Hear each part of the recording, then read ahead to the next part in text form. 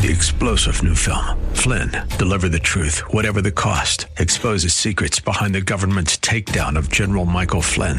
Flynn knew what the intel world had been up to. He ordered the first audit of the use of contractors. This set off alarm bells. He told the truth. He was the most dangerous person for Donald Trump to hire. They had to get rid of Flynn. Flynn, deliver the truth, whatever the cost. Available now. Watch it today. Go to salemnow.com. salemnow.com. And now back to Lifeline with Craig Roberts.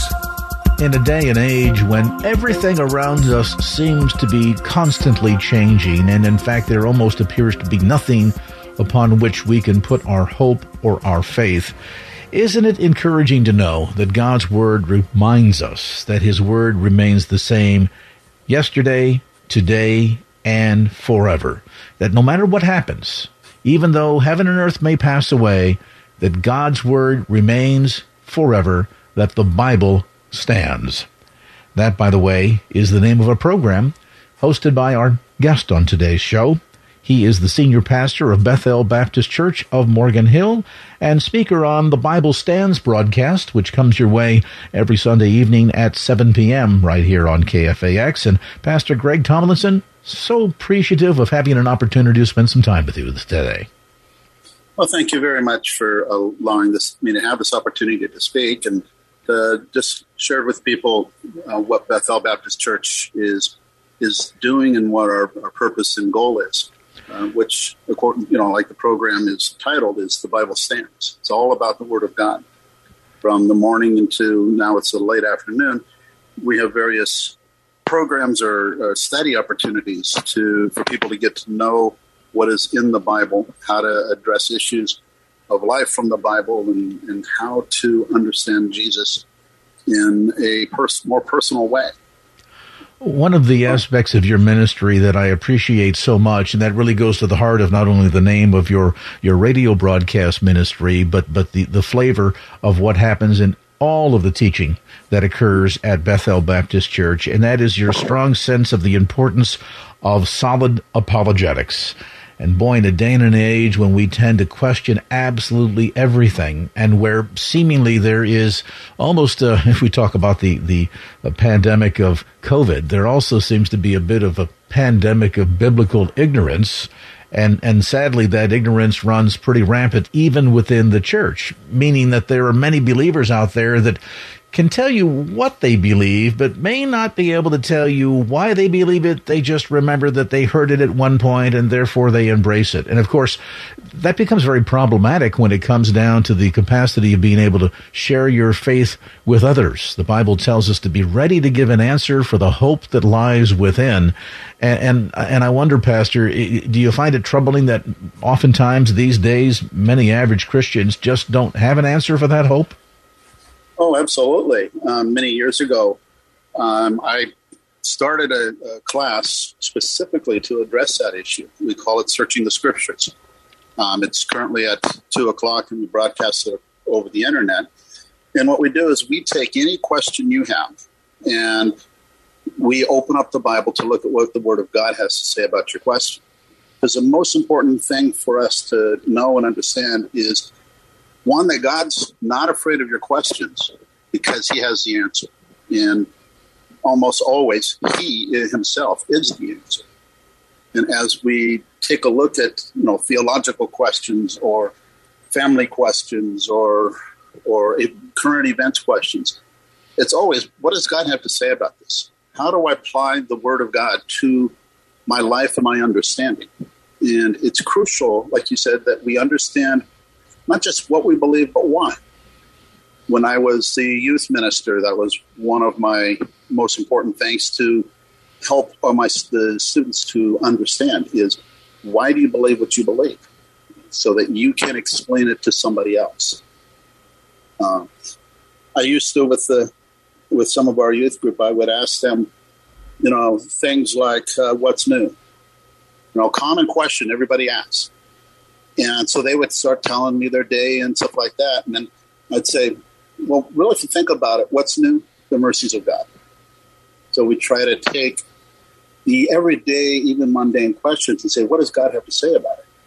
because that ultimately is the most important thing that we can address. So you really, in that regard, broaden the meaning of this book. And by that, I hope to suggest that, some people will look at the Bible as merely a history book of past events. Others look at Scripture as a way to learn about the character of God. It certainly is both those things. But it's also very much a handbook for life, isn't it? I mean, really and truly, if you dig down into Scripture and learn how to not only study it, but ultimately apply it, you'll find that there aren't many circumstances in life or situations in life or relationships in life that God's Word doesn't, in one form or fashion or another, have an answer, have an insight that can help us manage through some of the challenges of just everyday living. Absolutely. Paul talks about the entire Old Testament was given to us as an example of how to understand God and how to live our life and how to conduct ourselves, how to understand if I make a decision to do this, what will be the consequences of it. I like to, in a sense, explain that part of the Old Testament is what happens to a people who have the Word of God but do not have the Spirit of God. And as a result, they try to formulate legalistic laws, and everything is covered by some sort of law that they don't follow, but they have a law. And they don't really understand the principles behind the Old Testament is not to make you righteous before God, but to expose that you are in fact a sinner and you are in need of God to save you. And that's what Christ came to be. That's why Paul as well talks about the Old Testament being our schoolmaster, to show us where we have failed, and that in our failure we might deserve the wrath of God, but God has provided a way out of the wrath and into his love and into the fullness of his mercy. And that's where Christ comes in. Take a look at any of the religions of the world, and every single one of them has some sort of provision or consequence of failure.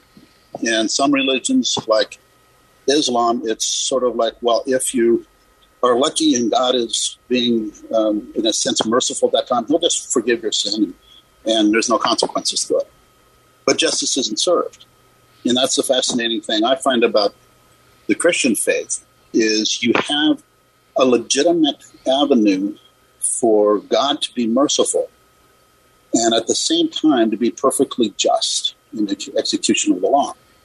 And that the intermingle of his justice and his mercy arrive at the cross of Jesus Christ, where Jesus took upon himself the wrath of God, the punishment for sin. But by his death, he took away the penalty for our sin. And by his resurrection, he gives us his righteousness by which we can be declared right with God and be received as acceptable to be in the very presence of God. And it really is the only faith that has a mechanism for justice and mercy to be legitimate and validated. Our conversation today with Pastor Greg Tomlinson, Senior Pastor of Bethel Baptist Church of Morgan Hill. We'll take a brief time out, come back to more of our visit right after this. And now back to Lifeline with Craig Roberts. Welcome back. Our conversation today, a very special guest. He is the speaker on the Bible Stands broadcast, heard Sunday evenings at 7 p.m. right here on KFAX. The senior pastor of Bethel Baptist Church of Morgan Hill. We're pleased to have with us Pastor Greg Tomlinson. Pastor Tomlinson, let's pick up things where we left off just before the break. Pastor Tomlinson, I'd like to pick up where we left off at just prior to the break. So in your opinion, do you find it important, therefore, Pastor Tomlinson, to study the totality of Scripture, the whole counsel of God, as we say?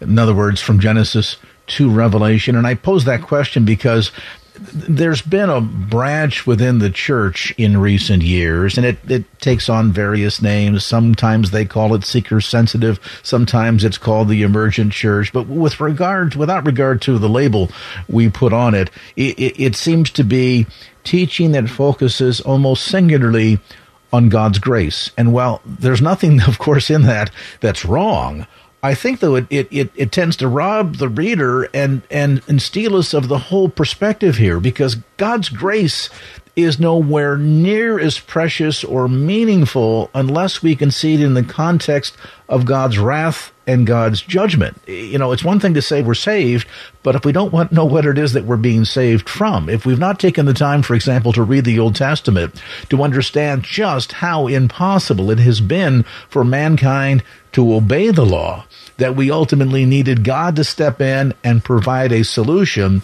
by which we could all experience forgiveness and walk in fellowship with Him once having repented of our sins, and that mechanism, that ultimate sacrifice, so to speak, that we find in Jesus and the cross. It seems to me that message kind of loses part of its wonder if you leave out the justice and the wrath side of the equation. Is that correct?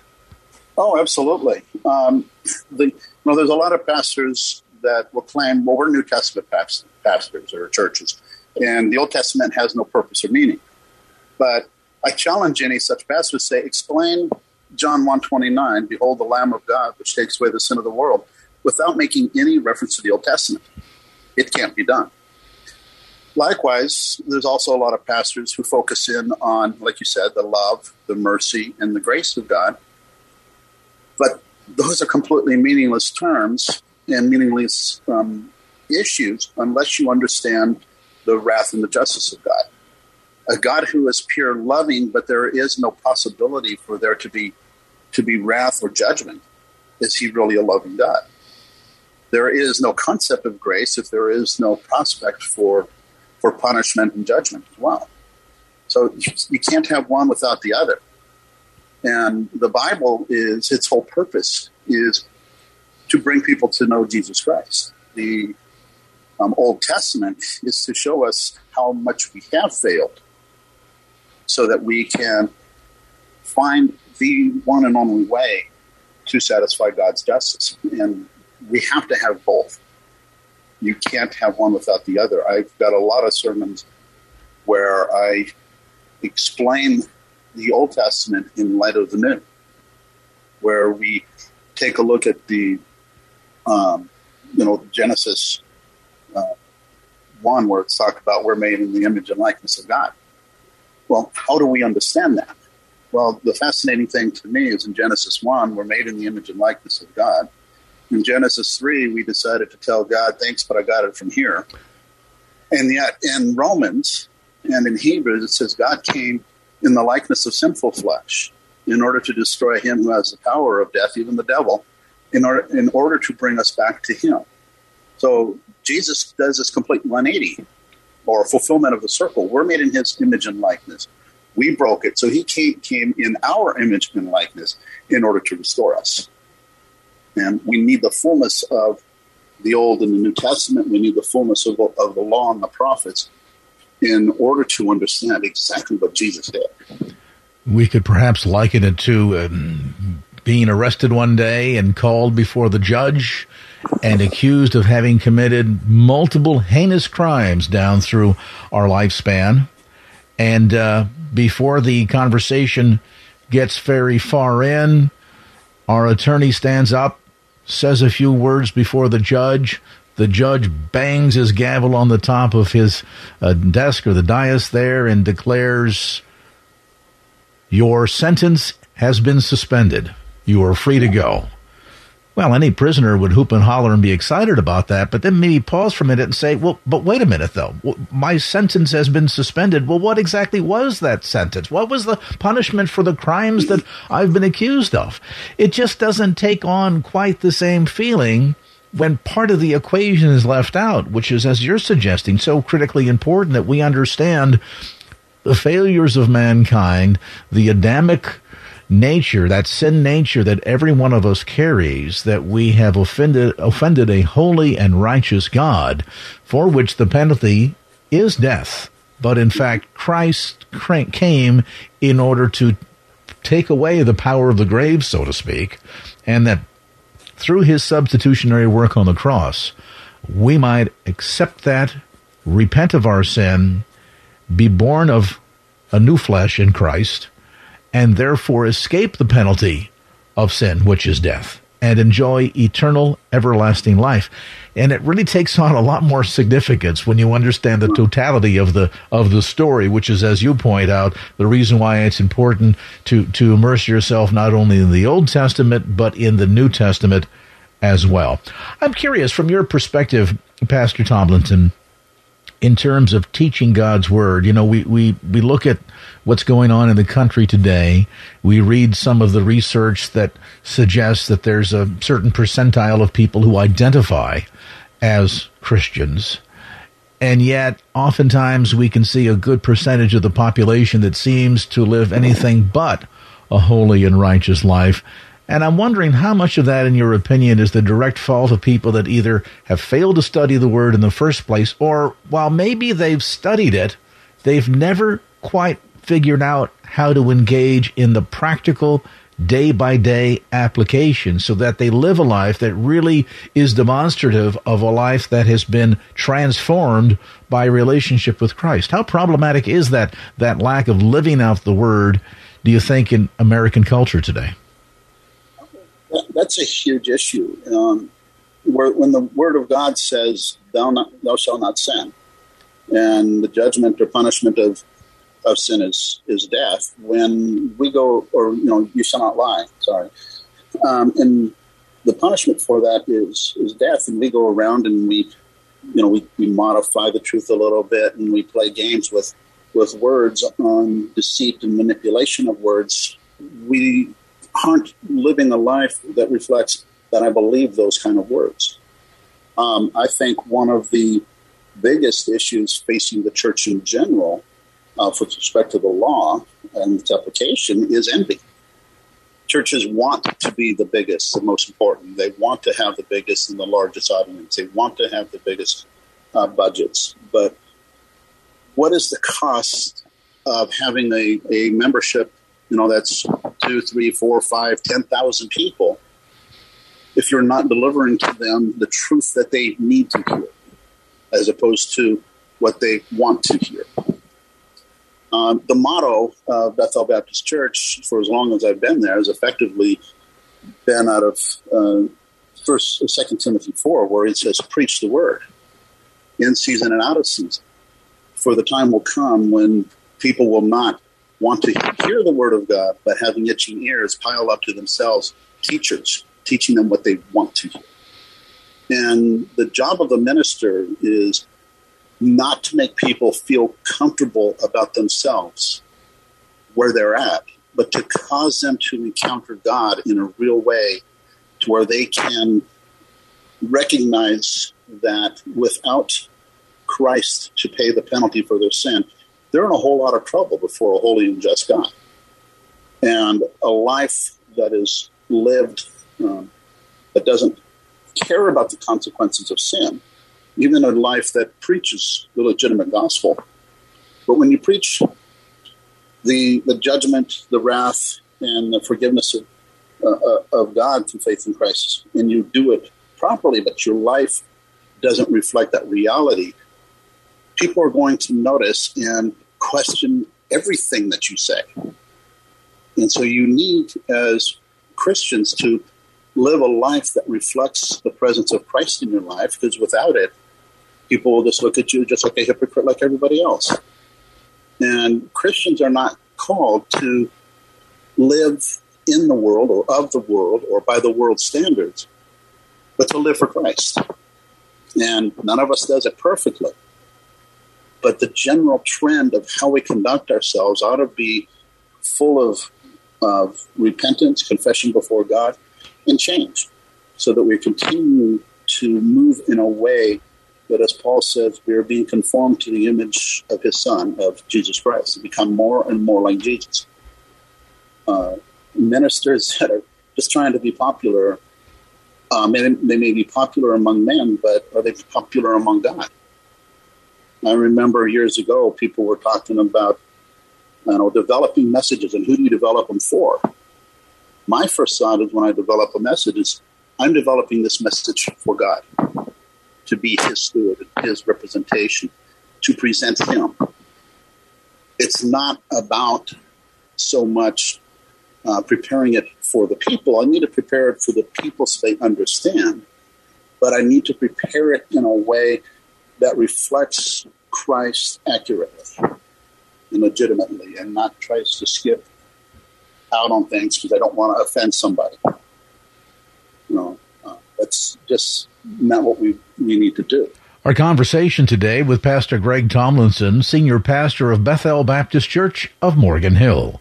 We'll take a brief time out, come back to more of our visit right after this. And now back to Lifeline with Craig Roberts. Welcome back. Our conversation today, a very special guest. He is the speaker on the Bible Stands broadcast, heard Sunday evenings at 7 p.m. right here on KFAX. The senior pastor of Bethel Baptist Church of Morgan Hill. We're pleased to have with us Pastor Greg Tomlinson. Pastor Tomlinson, let's pick up things where we left off just before the break. Pastor Tomlinson, I'd like to pick up where we left off at just prior to the break. Scripture says of itself that the gospel message is an offense to those that are perishing.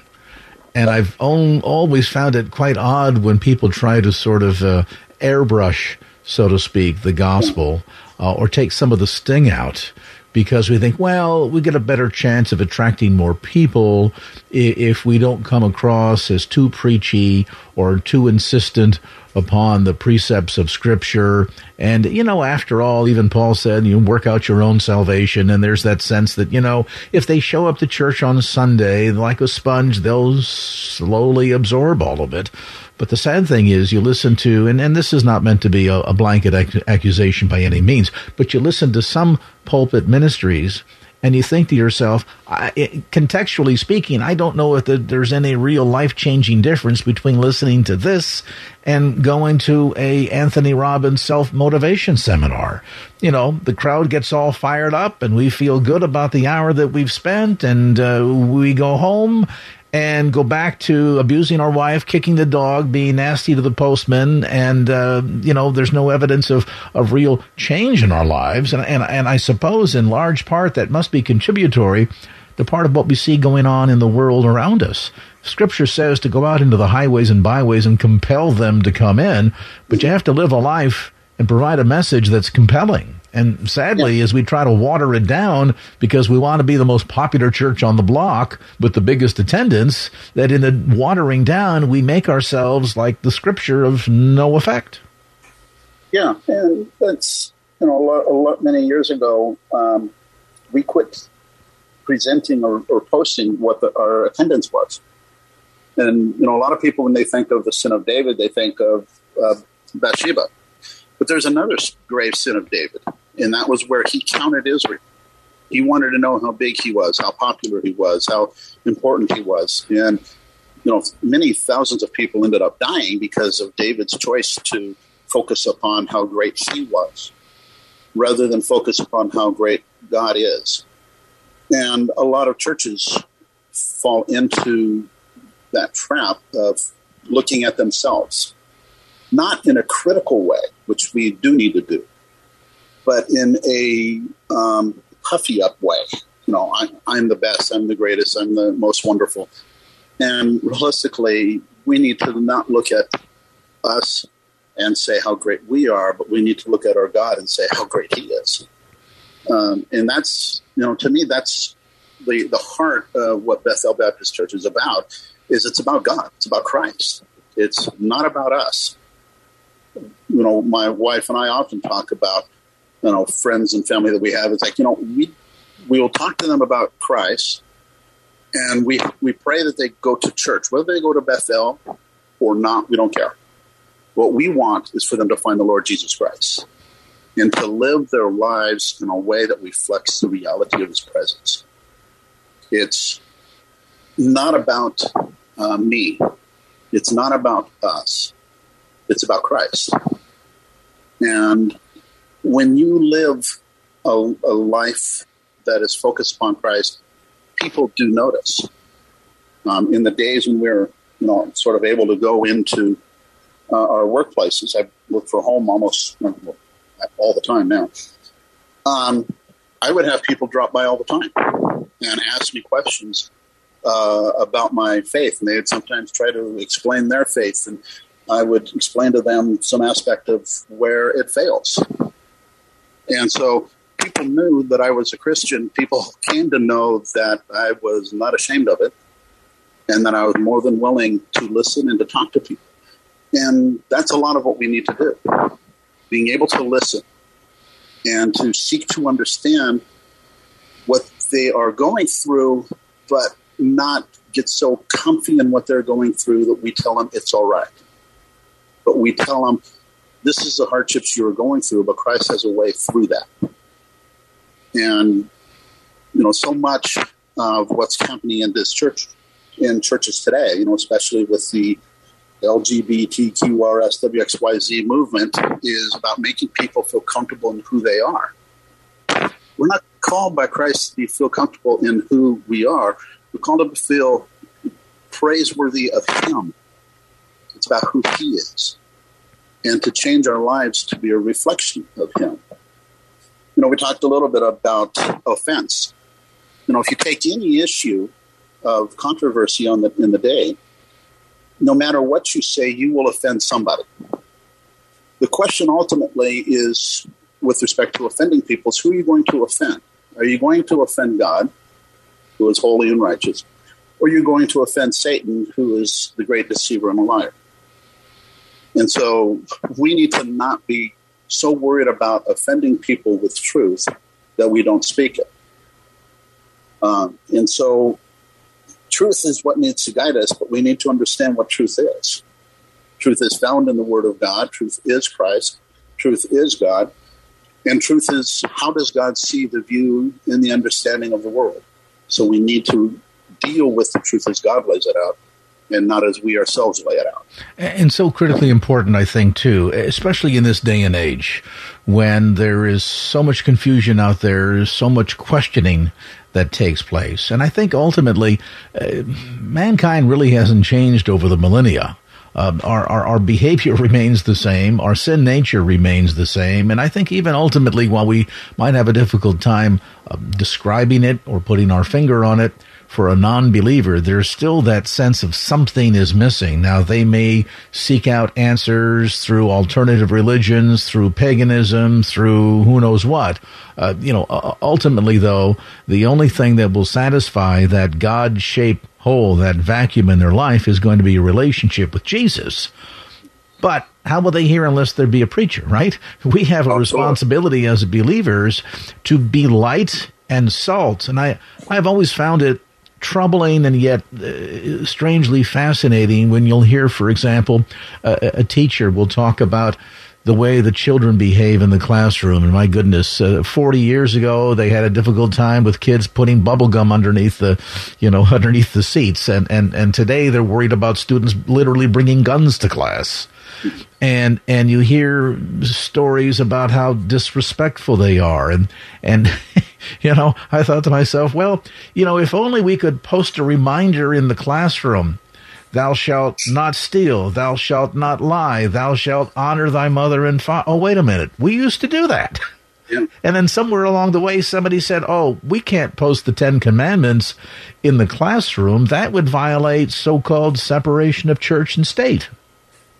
And as we kind of relegate God to the back of the classroom or the back of our lives, or he's somebody we engage with on Sundays because that's just what we do, but on Monday we go back to living like we do the other 6 days of the week, then is it any wonder that we see society in this downward spiral as we're facing today, with not only every imaginable lifestyle and a few that we've never even thought of about imagining, along with political strife and racial division, all that seems to be troubling us today, and in every single circumstance, in every situation.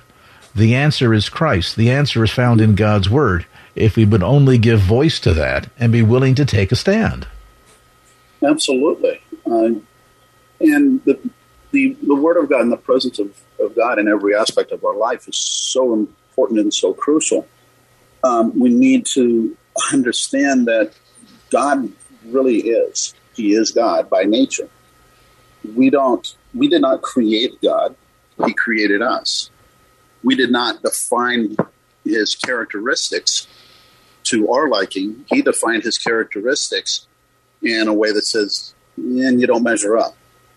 And as we refuse to acknowledge God in every aspect, we are relinquishing that aspect of our lives, that component of our lives, to something else.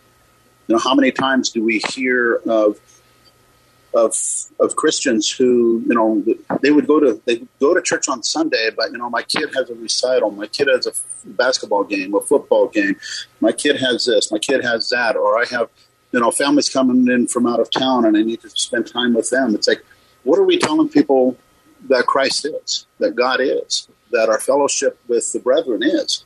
It's second place to everything else. We're supposed to take our schedule and fit it to God, not the other way around. We should be looking first at, where does God want me to be? What does he want me to do? Now, I don't believe that all ministry revolves around the church. There are a lot of people who are really ministering to people in the world, and at times where the church might be meeting. Yeah, you're ministering to people with the Word of God in the presence of Christ. That needs to be done. But as a minister to other people, you also need to be refueled yourself. And you need to be given the Word of God as a reminder and an encouragement and as a force or a source of blessing to your life. Sometimes if you think back at Elijah and Elisha, Elijah, after he had the battle on Mount Carmel, and then he heard that Jezebel wanted to kill him, he ran off and he was hiding. And he was getting away from Jezebel, and he just wanted to die. And God told him to go anoint Jehu, and go anoint Ben-Hadad and Hazael, and go anoint Elisha. He told him in basically that order.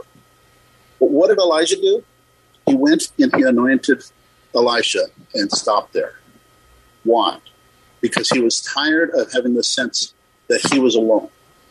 And now with Elisha, he knew, I am not the only one who is trusting in God. I'm not the only one who can do this. But God has prepared many for himself to teach and preach the Word of God. So as ministers, we need to be fed. And we need to come to that realization and understanding that while there are many in the church who don't really believe, or they sort of kind of believe, that there are actually some that are out there that are willing to give their all and sacrifice everything for the Word of God, the cause of Christ, and the calling of God. And that's one of the functions of the church, is to be there as a presence of God to even help those who know Christ, that you're not alone. There are many with you. Prayer meetings.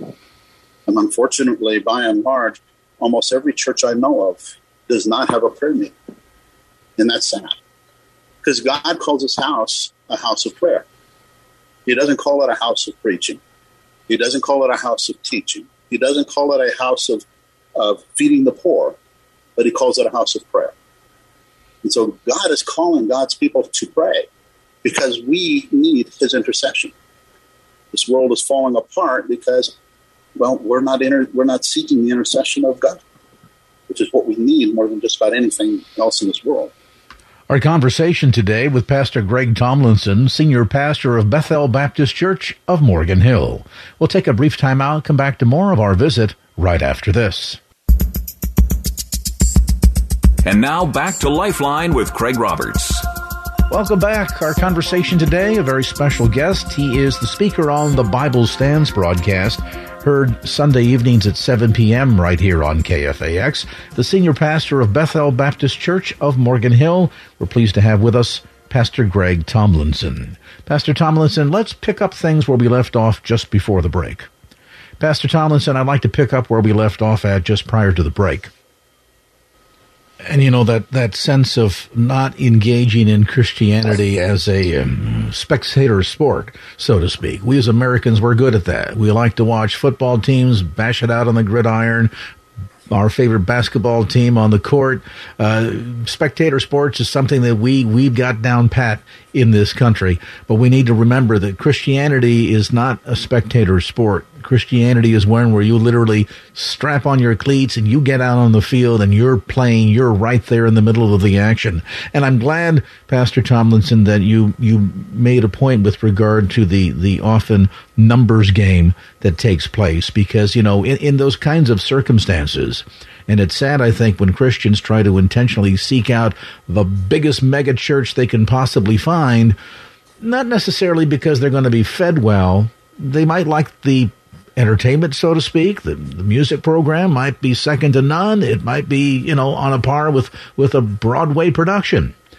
But in a large group like that, oftentimes it's very difficult to experience that iron sharpening iron impact of touching each other's lives and exhorting one another, encouraging one another, holding each other accountable. And it's easy in a so-called megachurch to sort of blend into the woodwork and therefore never really truly experience not only what real, pure fellowship is, but the impact of that iron sharpening iron to help improve who we are as believers, grow in our faith, and as we do so, grow in the kind of influence and impact that God wants us to have in where we've been planted in the people that are around us. Because if they don't hear the good news from us, where will they hear it from? Toward that end, spend a few minutes, if you would, Pastor Tomlinson, and give us a bit of a glimpse into the ministry of Bethel Baptist Church of Morgan Hill. Folks perhaps listening that are looking for a new church home, are fascinated by what you've had to share in our conversation today, and would like to know a little bit more about congregational life there at Bethel Baptist. Okay. So on Sunday mornings, we tend to start at around 10 a.m. We have a morning Bible study, and we will walk, you know, paragraph by paragraph, verse by verse, whatever it happens to work, through a book of the Bible. And we've been doing that for as long as I've been going there, which is more than 25 years. And so we expound on what the Word of God says and how it impacts our life in the larger perspective. Right now, we're walking through the book of Genesis, and we're dealing with Abraham and his appeal to God for Lot as God is heading to destroy Sodom and Gomorrah because of the greatness of their sin. So we start off the day in the Word of God, opening up and reading the Scriptures as a type of Bible study. Then we move to our morning sermon, where our morning service starts at 11. And we will spend some time singing some of the hymns. And a lot of people say, well, why don't you do the contemporary music? Because the hymns teach theology. We want to know who God is. And we want to know why he's worthy of worship. And to me, a lot of the contemporary music doesn't really get into that. But a lot of people love contemporary music. That's great. I have no problem with that. But we want to focus in at Bethel on worshiping and praising God for who he is. And so we tend to use a lot of the older hymns and things like The Bible Stands, How Great Thou Art, and Amazing Grace, and that type of hymn. And then we have a time of message from the Word of God, where right now we're talking about Jesus, and we're talking about his characteristics, his nature, and his identity. And we feed that into who are we, right? How does this verse impact my way I should view this world and how I should conduct and live my life? And then we are currently finishing off the day with a 2 o'clock service of the Bible study, which is where you can bring in any question that you want. And we will do our best, or I'll do my best, to open up the Scriptures and address your question from the Word of God. And we've had all kinds of questions, on special theology questions to applications of how to deal with depression and difficult times in life and things like that. And so it's an opportunity for people to get their questions answered. I've heard of people raising up questions about God and Christianity and told well, we don't ask questions like that. Well, yeah, you do. The fact that a person asks a question means it's a legitimate question needing to be asked. And so we address that. The answer might be very simple, but that's okay. It's a question someone has, so we talk about it. Then we have a prayer service on Wednesdays at 7:30, where we get together to sing some hymns. We read a passage of the Bible, a few verses, or a few chapter or two, and then we go to the Lord in prayer. We also have a food ministry that we get some food from a local grocer, and we give it to some people that are part of what's called Informed Choices. It's a pregnancy care facility here in Gilroy, and so just to help support those that are having difficult times.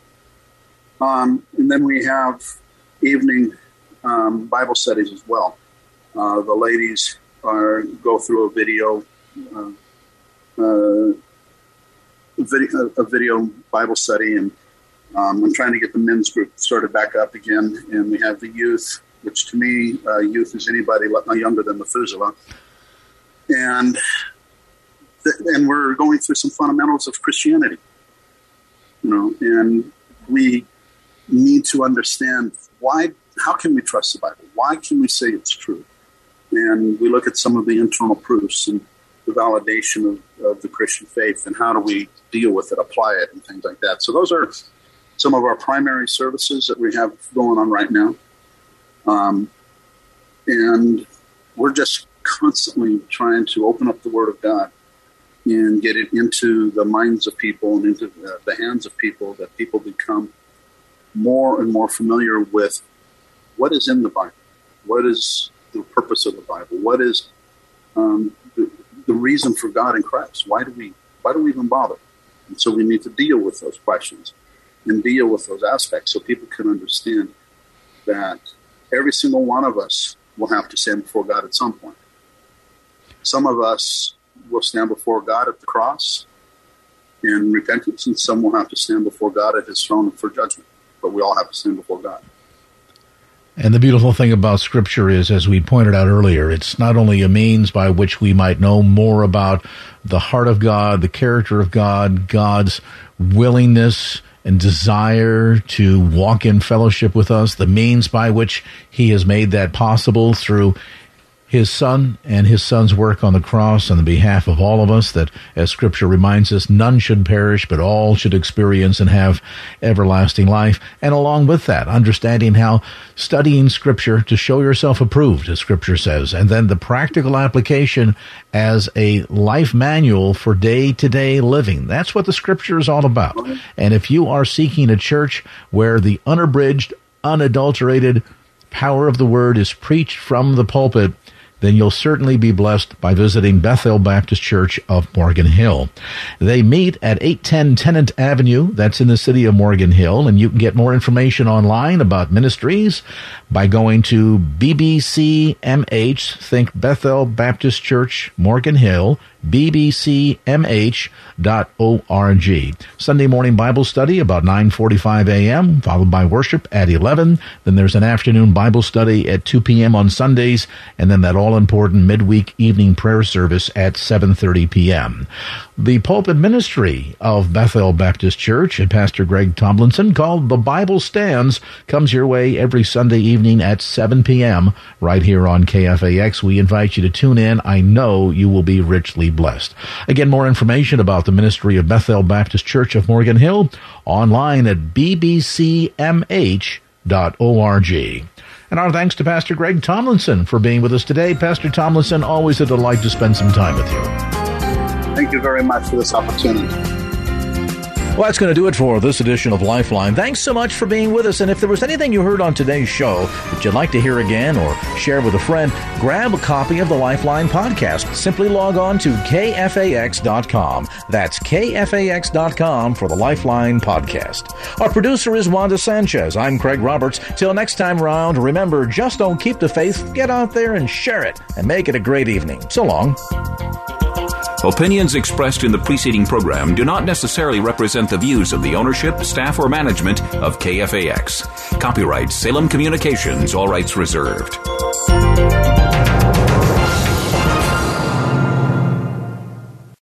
Three-star General Michael J. Flynn, head of the Pentagon Intelligence Agency, knew all the government's dirty secrets. He was one of the most respected generals in the military. Flynn knew what the intel world had been up to. He understood its funding. He ordered the first audit of the use of contractors. This set off alarm bells. The explosive new documentary, Flynn, Deliver the Truth, Whatever the Cost, uncovers the facts behind this scandal. Flynn told the truth. He was the most dangerous person for Donald Trump to hire. I find out the worst enemy that I'm going to face in my life is right here in America. They took my assessment and they wanted me to change it. And I was like, I'm not changing it. They had to get rid of Flynn. With in-depth interviews, archival footage, and never-before-seen personal records of the man behind the headlines. I just felt like I was drowning. Flynn, Deliver the Truth, Whatever the Cost. Available now. Watch it today. Go to salemnow.com. salemnow.com.